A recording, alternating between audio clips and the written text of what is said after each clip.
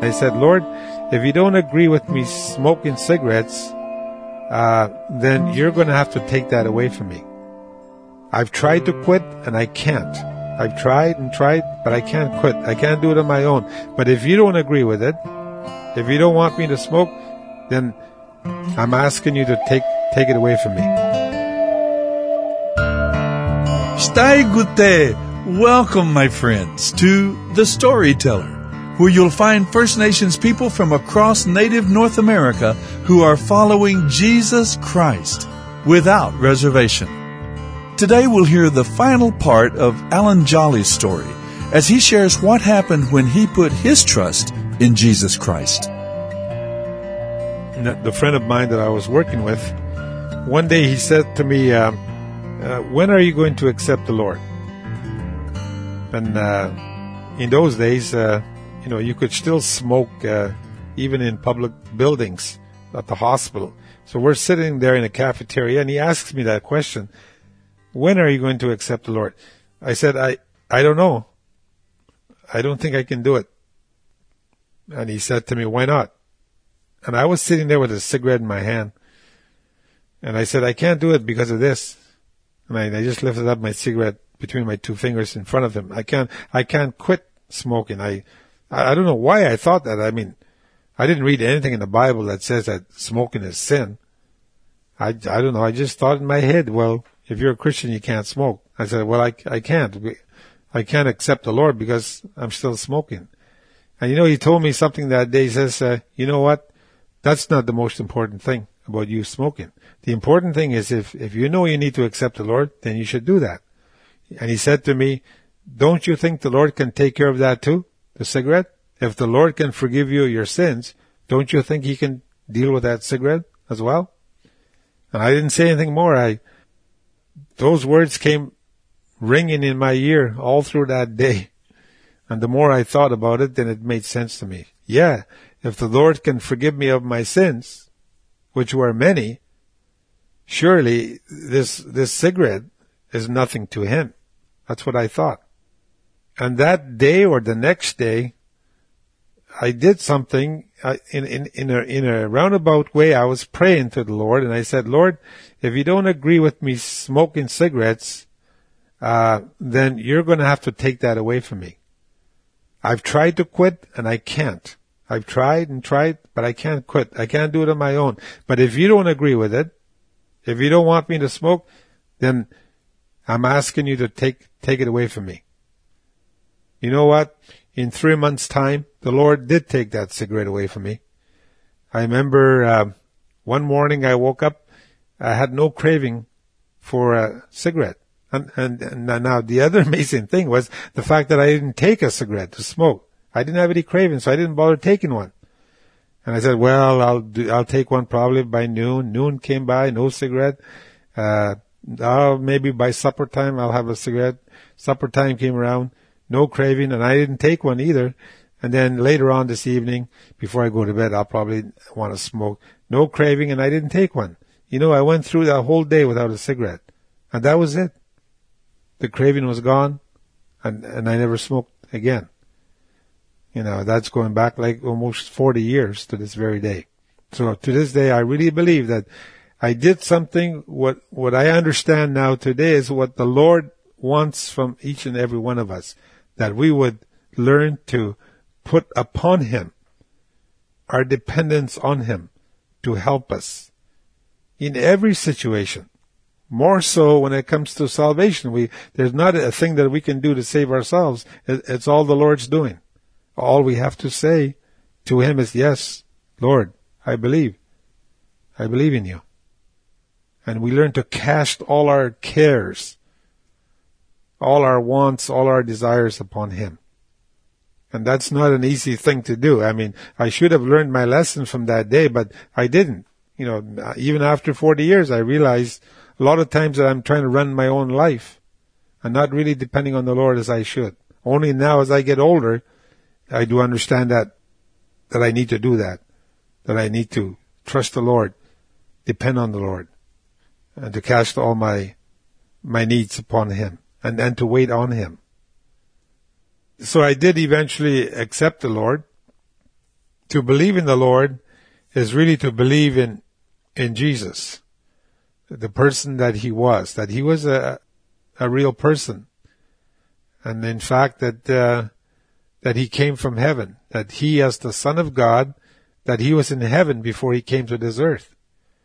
And then God the Father sent him down to this earth to do a specific work in order to redeem us, to provide redemption for us. Not only for us, but really the world itself and everything that's been affected by sin, redemption, but primarily to bring redemption to us. And so the salvation that God has provided in the Lord Jesus Christ is God's own work, God's own initiative. And all he asks of you and I is that we believe in Jesus. We believe in what happened to Jesus, that he died on the cross, and then that he was resurrected from the dead on the third day. And when we read the Bible, it does say to believe in the Lord. So believing is mainly just responding to the Lord from our heart. And that we desire the Lord, we want the Lord. That's coming from our heart. And we're just saying, yes, Lord, come into my life. When I did that, when I called on him in that sense, that I said I was looking for him, I wanted to know him, then he saw my heart and he responded to that, and he came into my life at that moment, and I didn't necessarily feel anything, but there was a manifestation about the evidence of it, as the Lord began to let me know that he was now in me. He was doing some new things, good things in my life. And that's when I realized that the Lord had answered my prayer. My wife, I remember I was talking to her and I was saying to her, if we want to have a good marriage, a good life, I think our only option is to become Christians. Now that's the way I put it to her at that time. And if we want to get away from drinking and all that kind of stuff, if we don't want to go down that road, I think our only option is to become Christians. And I do remember reading a statement in, I believe it was in the magazine there by Billy Graham, and he made a point to say, if you want to lead your family in the way of true happiness, then show them to the way of heaven. I remember that comment. And I thought about that for a bit, and I thought to myself, yeah, that's right. That's the only true and lasting happiness. If I can lead my wife and our children that we're going to have, to show them the way to heaven, and for them to have a personal experience and a personal knowledge that they're going to heaven. That's the best gift I can give my children. And it was one of the thoughts or reasons, I guess, why I turned to God, or I turned to Christ, because I wanted to lead my family the right way of life. And I'm sure we all desire that. All of us, we want the best life for ourselves and for our children. To me, after 40 years being a Christian, I would have to say, knowing the Lord as I do, in a personal way, that's the only life there is to live. Knowing God and finding meaning and purpose in your life every day because of God being in your life. Understanding what God is doing, the work that God is doing today, where God is going in terms of the future, what He will eventually do. So that's been my journey now, like I said, spanning over 40 years. Over those years, the Lord has become more and more as a person in my life. And I'm still striving to want to know Him more and more, to get deeper and deeper in my relationship with Him, in my walk with Him. And as I understand more of the gospel message and the overall message of the Bible, I'm just amazed what God has done, or what God has provided for us to be saved in the first place, and then for us to stay saved. And He's done everything needed and necessary for our salvation.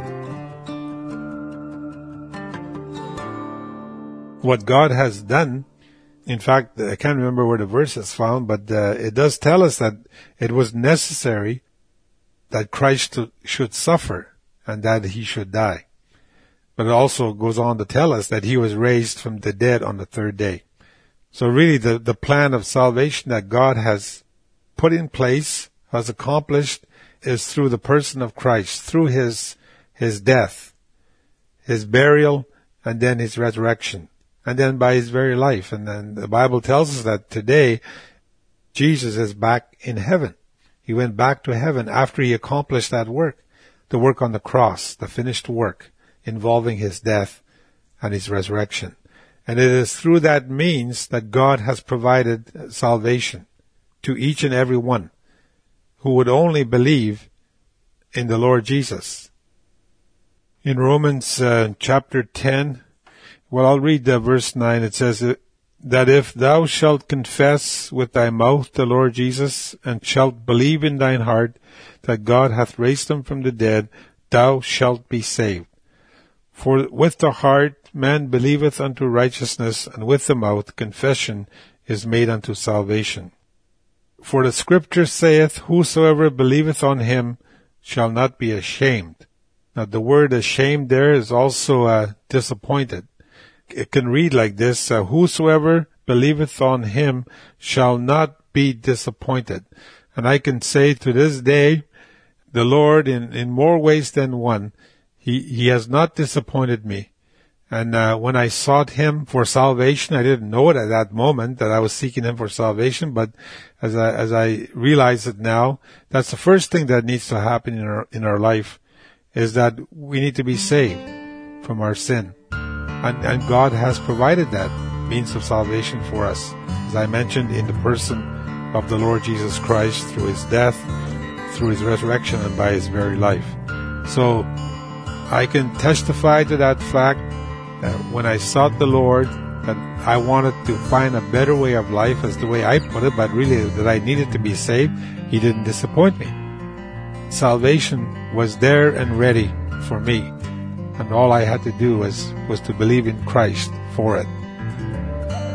One of the verses I like to quote here is that in Acts chapter 4 and verse 12, when it comes to the salvation that God has put in place, it says, neither is there salvation in any other, for there is none other name under heaven given among men, whereby we must be saved. And of course that name is Jesus, the Lord Jesus Christ. And even here, what I read, that there's no salvation in any other than Jesus. I know if you think about that on your own, if you don't read the Word and you start to say, well, there's more than one way. Everybody's religion is okay. That's the way people talk today. But that's not what the Bible teaches. Jesus said that He's the way. He's the only way. He said, I am the way, the truth, and the life. And no man cometh unto the Father but by me. Want to know more? Visit our website, withoutreservation.com, and click on the tab New Life. Or download the Storyteller radio app and choose Hope. You can also write to us at The Storyteller, P.O. Box 1001, Bemidji, Minnesota, 56619. That's P.O. Box 1001, Bemidji, Minnesota, 56619. Thanks for listening. And remember, the greatest story took place at the cross.